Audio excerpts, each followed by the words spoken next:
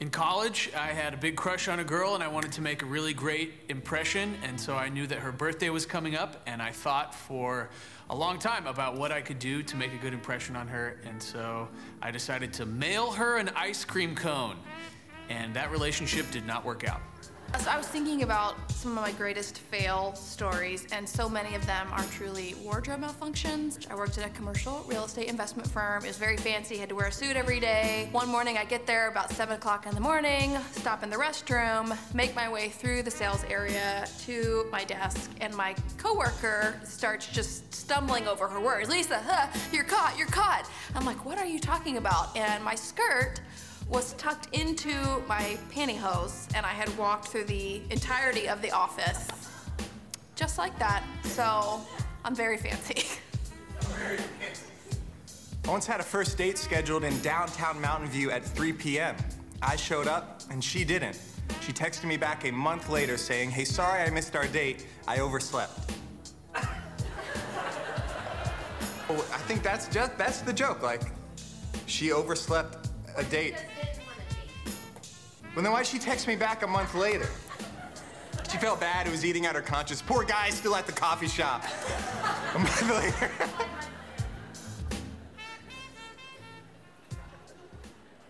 That last guy is Kyle. He's still looking for a date. What? Sorry, did I say something bad? We're in this series appropriately called Made Perfect in Weakness, and it's from a very statement in the Bible where God says, my strength is made perfect in weakness. We all have lots of weakness. I'm so glad you are here for this message. First of all, I want to thank Pastor Herman Hamilton. He was with us last week, and we got to receive his ministry, and that was a great blessing. I got to be at New Beginnings Community Church, which is where Pastor Hamilton normally preaches, and that was just a sheer joy. An organization called Transforming the Bay with Christ tells us there are 3,398 local churches in the Bay Area. And we get to be one of those. We get to pray for, partner, cheer on thousands of other churches. And we're so glad to be able to do that. Second, I want to note that several people have asked me, did our church pray for any team to win the NBA title that recently got resolved? And I just want to make it clear, our allegiance is not based on geography. Our commitment is to the authority of the Bible and the identity of our God. And the Bible says in Exodus chapter 15, the Lord is a warrior. I think that ought to make it real clear where the Bible stands. It's in the book.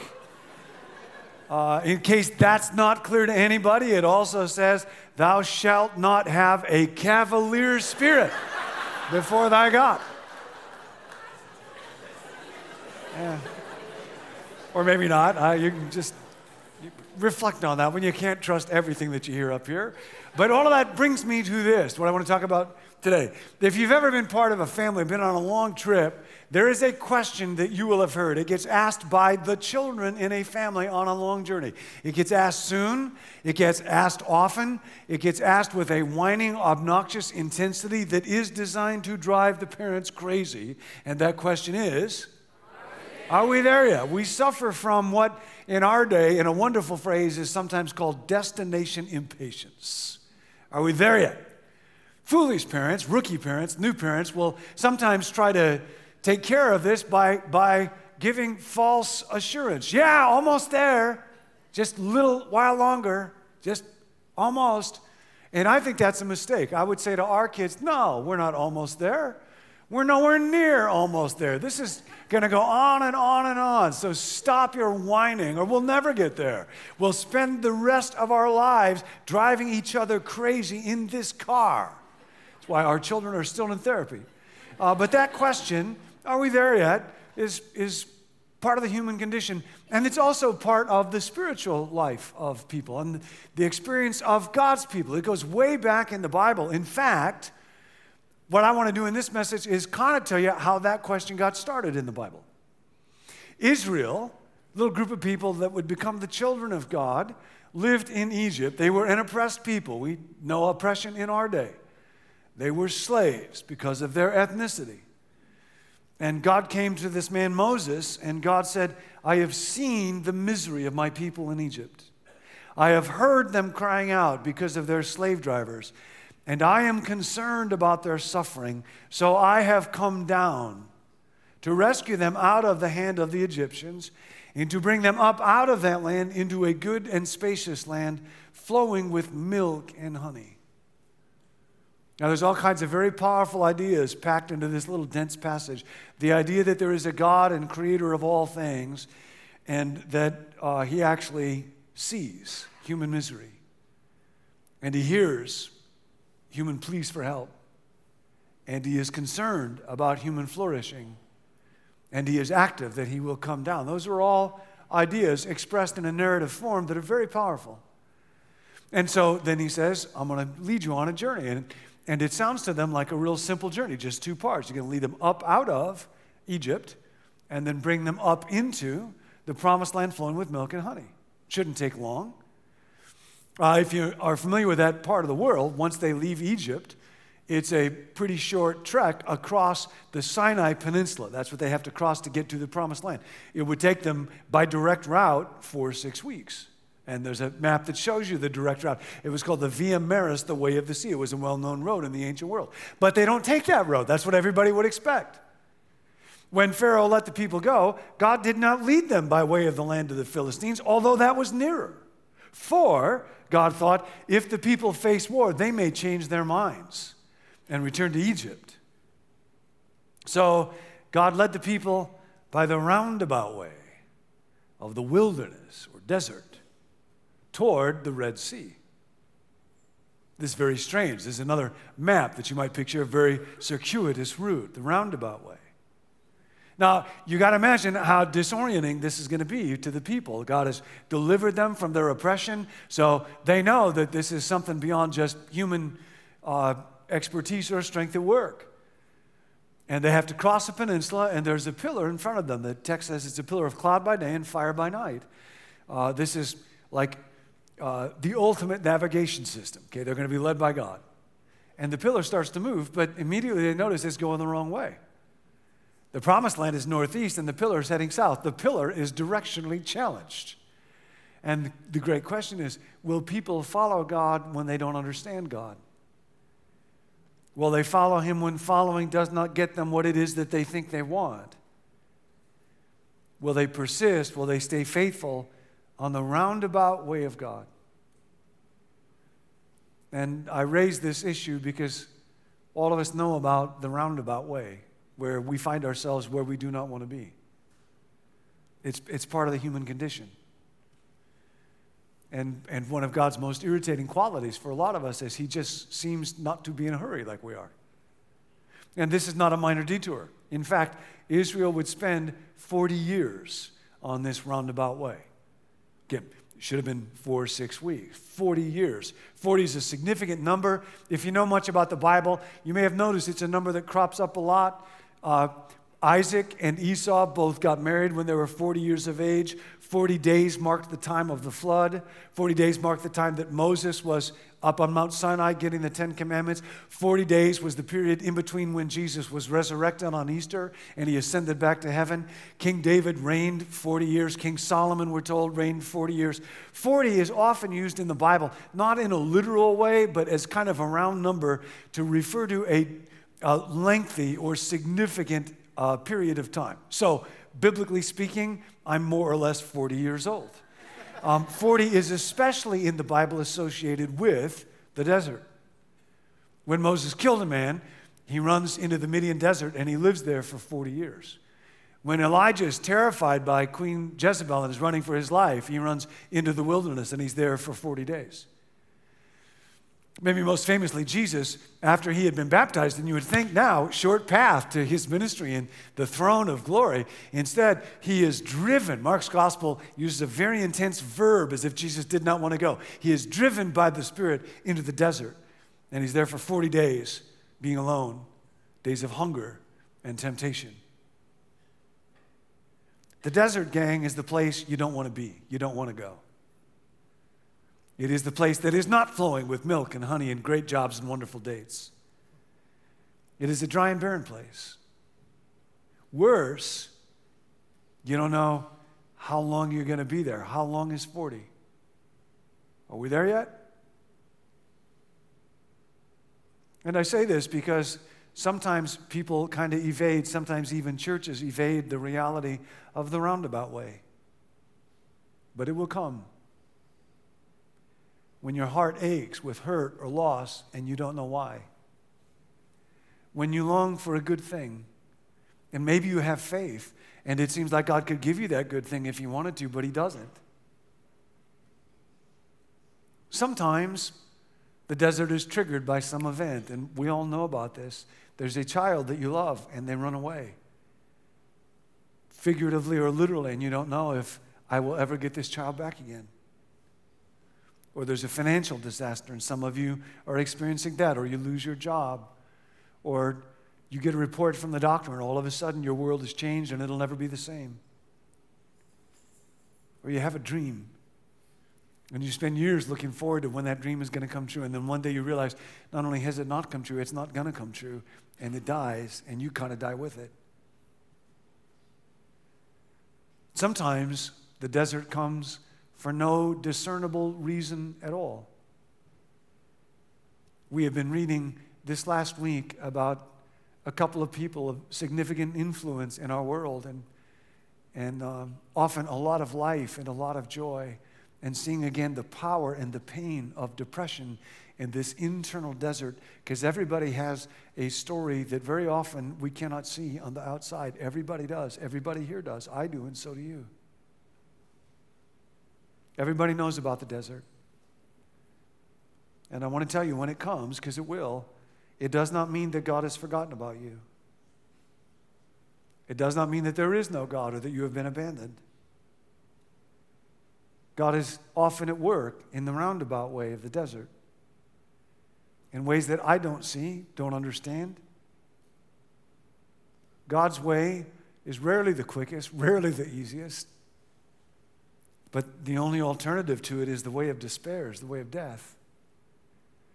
So I want to talk this weekend in this series about how God's strength is made perfect in weakness, about the roundabout way, about what it's possible to learn in the desert, because oddly enough, it doesn't explain everything there is to know about the desert, but oddly, when people look back on their lives, often it's the desert times and the roundabout way where they were most shaped. So some lessons in the desert. One of them is this: the desert is the place where we learn patience. And of course, all of us would like to have patience, but none of us want to go through the pain of having to learn it. And every day the Israelites would wake up and there'd be this pillar, and they'd have to ask, will I follow today? If it just sits there, will I just sit there? Are we there yet? Maybe for you, being single is the roundabout way. Maybe for you, it's marriage. Maybe your marriage has become a desert experience. You had hopes and dreams, and they have not come true. Will you patiently be obedient to God? Will you love your spouse, if you have a spouse, a day at a time, even when it's not easy? Old story, there's an elderly couple laying in bed, and the wife says to her husband, you know, when we were young, you used to hold my hand. And he grumbles a little bit, but he reaches over and grabs her hand. And a few minutes later, she says, you know, when we were young, you used to hold me when we laid in bed. And he grumbles a little bit more because it takes a little more effort now, but he rolls over and puts his arms around her and holds her. And a couple of minutes later, she says to him, you know, when we were young, you used to nibble on my ear. And he throws the covers back and gets out of bed. And she says, what are you doing? And he says, going to get my teeth. Because it's one thing to nibble on the ear when you're young and you're in love, and that ear is lovely and the air is filled with the scent of OD something or other. Nibbling is easy. It's another thing to nibble when that ear doesn't hear so well anymore and it contains a hearing device and the ear is filled with the scent of Bengay and you have to go get your teeth first. The desert is this place where we all will go. Aging will do it if nothing else does. Where I don't want to be. Where I don't want to go. But where I can learn to be as patient with other people, maybe even as patient with my own life, as God, my Heavenly Father, is patient with me. Wonderful things can happen in this terrible place called the desert. Another lesson, the desert is often the place where God makes you strong. My strength is made perfect in weakness. It's the odd paradox of the kingdom of God. None of us want to be thought of as weak. It's very interesting in this story. Why would God lead his people on the roundabout way? The text actually tells us, for God thought, because if people face war, challenge, difficulty, the Philistines, they may change their minds and return to Egypt, and their story will be over before it ever actually begins. The direct route, in other words, like 101 back then, via Maris, would take them past people, the Philistines, who were hostile. And God was perfectly capable of delivering them any number of ways, but they did not believe that yet. They were too frightened. And so God would lead them on the roundabout way so that day by day, week by week, year by year, he would develop in their qualities of courage and faith and persistence that were not present in them yet. In other words, God is not nearly as concerned with where his people are going as who they will be when they get there. For 400 years, see, they had been slaves, and all of that stuff was inside them still. It's an old observation. I don't know who first made it. It took one night to get Israel out of Egypt. It took 40 years to get Egypt out of Israel, for them to view themselves as people loved and cared for by God. It's not so hard to trust in the land of milk and honey. When everything is working out okay, when my prayers are getting answered, and my problems go away, and the kids' teeth are straight, and your bank account is up, and your weight is down, and your hair looks great, and the dog is happy to see you, faith is not so hard then. And often when somebody first becomes a Christian, God will give you, you may have experienced this, a kind of gift of great spiritual desire, of great spiritual motivation. And you find yourself hungry to read the Bible, and you can't wait to worship, and in prayer, it feels like God is so close, and old temptations don't even look good to you anymore. And then, over time, something happens, and what was once easy and enjoyable in your spiritual life becomes difficult. And you pray, you try to pour your heart towards God, but it feels like those prayers don't get past the ceiling. And the Bible now kind of looks like an odd or confusing or even troubling book to you. And temptations begin to look really appealing to you. And you feel so dry, and it's not just that you're in the desert, it's like the desert is in you. And maybe it's because you have been just running after a sin, and what you need to do is confess that and stop, maybe. But sometimes this descends on people for no discernible reason. And folks that write about spiritual life have written about this. There was a man, St. John of the Cross, and he talked about what he called the dark night of the soul. And God actually can be at work in this. I'll give you a little parable about this. My first bike was a red English racer, and I wanted to learn to ride that bike more than anything. It came with training wheels, and one day my dad took the training wheels off, and I wasn't ready to ride solo, so my dad would run behind me with one hand on the bike. And I thought I was doing great. And then my dad did a strange thing. He let go of the bike, and I began to fall. Every time I'd get up on it, I would fall again. And I didn't like this. And I asked my dad, why did you let go? And my dad said, I let go because it's part of what you have to go through if you're going to learn. I let go because if I don't, you will never know the joy of riding. And because you're 25 years old now. Sooner or later, that day comes when it's time for somebody to let go. A guy named C.S. Lewis wrote a wonderful book called The Screwtape Letters. And then he describes how part of the human condition is just how we are made as embodied creatures, is we have peaks, times of great energy and joy, and we have troughs, times when we feel quite low. This is true physically, this is true emotionally, and this is true spiritually. We wish it were not so. We wish it was just a straight, up and to the right line, but life does not work that way. And he said, this is how God works in us in times of spiritual dryness. God leaves the creature to stand up on its own legs, to carry out from the will alone duties which have lost all relish. It is during such trough periods, much more than during peak periods, that it is growing into the sort of creature that he wants it to be. My strength is made perfect in weakness. So don't think, if you're on the roundabout way, that God has forgotten all about you or that God doesn't care. Sometimes it's in those moments Maybe you've been looking for a relationship and it just hasn't been coming, or you're tempted to get into a relationship that you know would be dishonoring to God. And then those times when obedience simply comes from the will to say, God, even no matter how long the roundabout way goes, I will follow you, I will trust you, I will obey you, I will stay on that way. If it means 40 years, I will endure 40 years. If it's the rest of my life, God, I will follow you and not compromise my integrity or my character. Desert's a place where that happens in real deep ways. And God grows real strong people in the desert in those trough moments. Another lesson, the desert is where I come face to face with my temptation and sin. And in the Bible, this very often happens in the desert, maybe most famously when Jesus goes into the desert and the evil one, Satan, tempts him 3 times with great power. And then the question is, will I be willing to look at the truth about myself and my temptations and my shadow side? There was a wonderful writer, Brendan Manning, and he wrote a book called The Ragamuffin Gospel about the power of coming out of hiding. He writes about a group in an alcohol rehab center led by a very colorful therapist named Sean Murphy O'Connor, very Irish therapist. And in the hot seat in this group is a guy named Max, kind of a nominal Christian, quite confident, owned his own business, quite wealthy guy. He refused to acknowledge the truth about his problem with alcohol. And Sean Murphy O'Connor finally asked him, how long have you been drinking like a pig?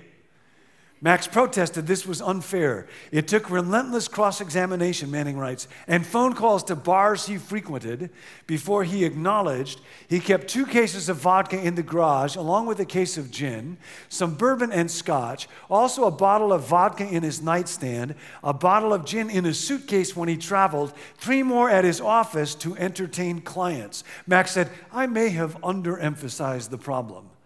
You're a liar, Sean Murphy O'Connor said. No need to get vindictive, Max said.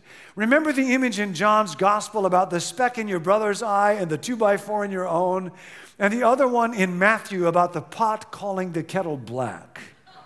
Now, that pot calling the kettle black deal is not actually in the Bible. Max doesn't quite know the Bible as well as he thought he did. Sean asked him, you ever been unkind to your children? Max thought he might have been last Christmas, but couldn't remember details. Sean called his wife, put her on speakerphone. Hello, ma'am. I'm calling in the middle of a group therapy session. Your husband has just told us he was unkind to your daughter last Christmas Eve. Can you give us the details, please? She could. Last Christmas Eve, on the way home from buying his daughter Debbie some lovely shoes, Max stopped at a tavern, locked little Debbie in the trunk to keep her warm in the 12-degree weather, and drank starting at 3 in the afternoon. When he came out of the bar, he was drunk. It was midnight. The engine had stopped. Debbie was badly frostbitten on both ears and on her fingers. Her thumb and her forefinger were amputated. She would be deaf the rest of her life.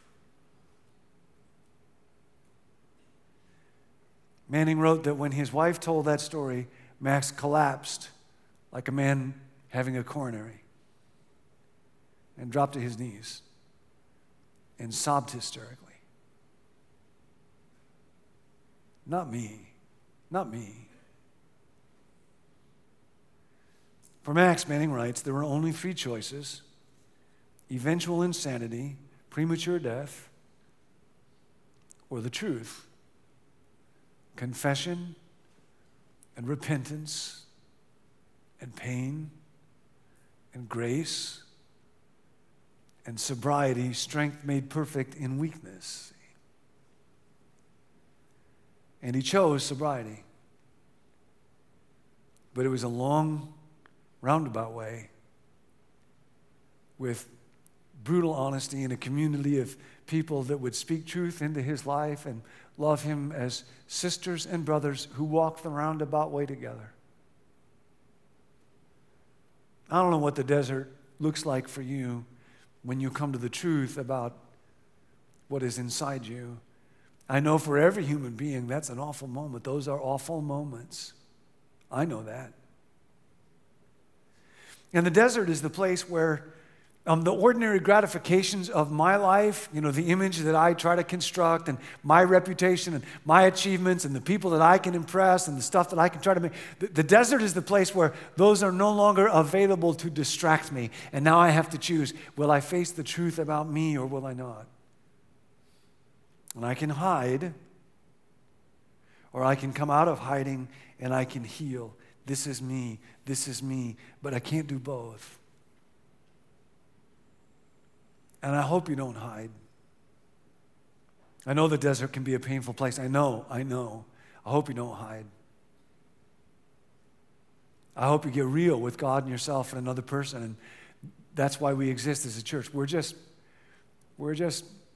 the remedial group of followers of Jesus on the roundabout way. Are we there yet? Last lesson. And this is kind of a beautiful one. I had not thought about for a long time in this story. The desert is the place where you can learn to love God just because He's God, because He's so good, and not because of the milk and honey that He gives you. When our children were small, we used to go sometimes to a restaurant called the Spaghetti Factory, and there was a machine there filled with toys and stuffed animals. Some of you may have seen a machine like this. You would put in 50 cents and move a crane around and push a button to drop the jaws of the crane. And if they dropped exactly right and closed exactly right, you would get this great, fabulous, expensive toy. Our child loved that machine, would talk sweetly to that machine, would give that machine all the money that child had. Anybody want to guess how many toys that child got from that machine? Never got a single toy. And over time, that child no longer loved that machine, no longer spoke sweetly to that machine, spoke in other words with that machine that then we had to deal with a little bit later on. See, desert times are those times when you get nothing that you want. Not the promotion, not the house, not the relationship, not even health. And you keep putting in 50 cents. It's not coming back. And then I find out, do I love God for God? Will I love this life that He gives me, this world that He created? Or do I love Him only when I get the good stuff? Do I love life? Do I love other people only when I get the good stuff? See, the desert was intended by God not to be a place of punishment. It was intended to be the place where Israel learned to live just simply in God's love, like a child. In the desert, they had no great cities to build. They had no great companies they had to start. They had no difficult battles that they had to win. Just God and them. And the plan was, He would just feed them every morning, manna, just a gift. And He would just guide them every day, this pillar going before them, just a gift. And He would just guard and protect them every night, just a gift. See, there was infinitely more at stake in this story than what they knew. This was not about relocation. This was not about just being slaves. This was not about the land, primarily. There's a lot of confusion about this. Even in our day, there's a lot of confusion about Israel primarily being about just the land. It wasn't even really about the formation of a new nation, because nations come and nations go, and it doesn't change our world. There was something deeper going. This was about a new way of being human in the care of God. There's a great scholar, Peter Berger, and he wrote that when Israel left Egypt, it was a break with an entire universe. And this is what he meant.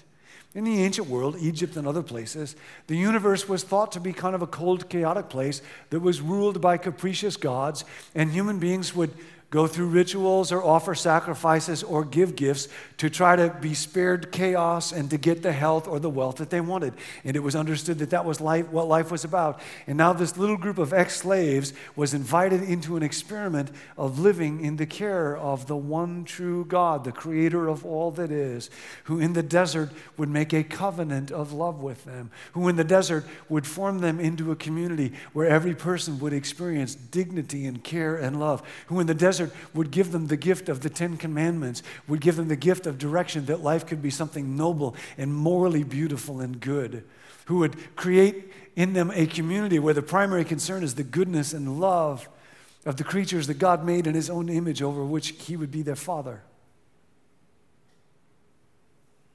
So when you're in the desert, and you will be in the desert, don't you give up.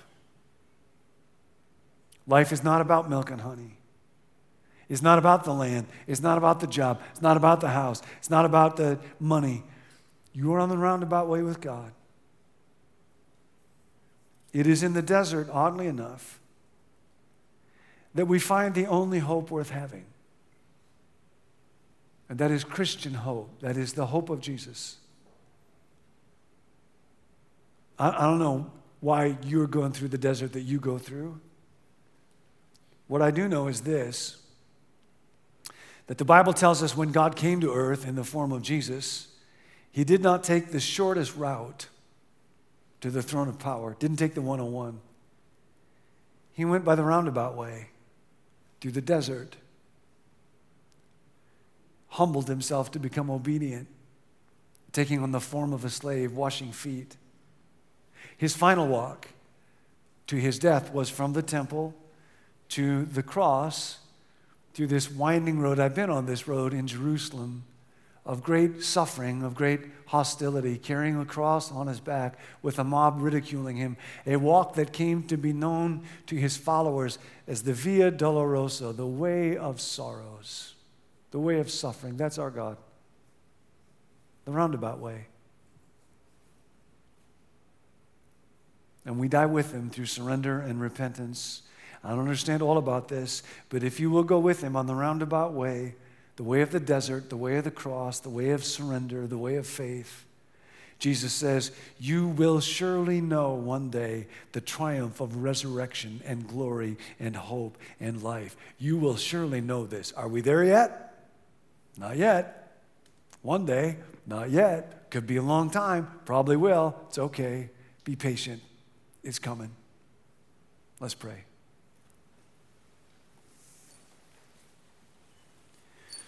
And now, Heavenly Father, I pray particularly for everybody who's here, whose heart aches,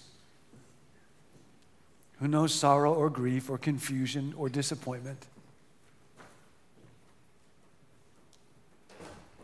I pray for everybody who has known or knows right now or is headed for a desert. I pray that we will meet Jesus there. I pray that we will meet Jesus right now at this table when we think about the love that caused him to suffer for us. And we ask this together in Jesus' name. Amen.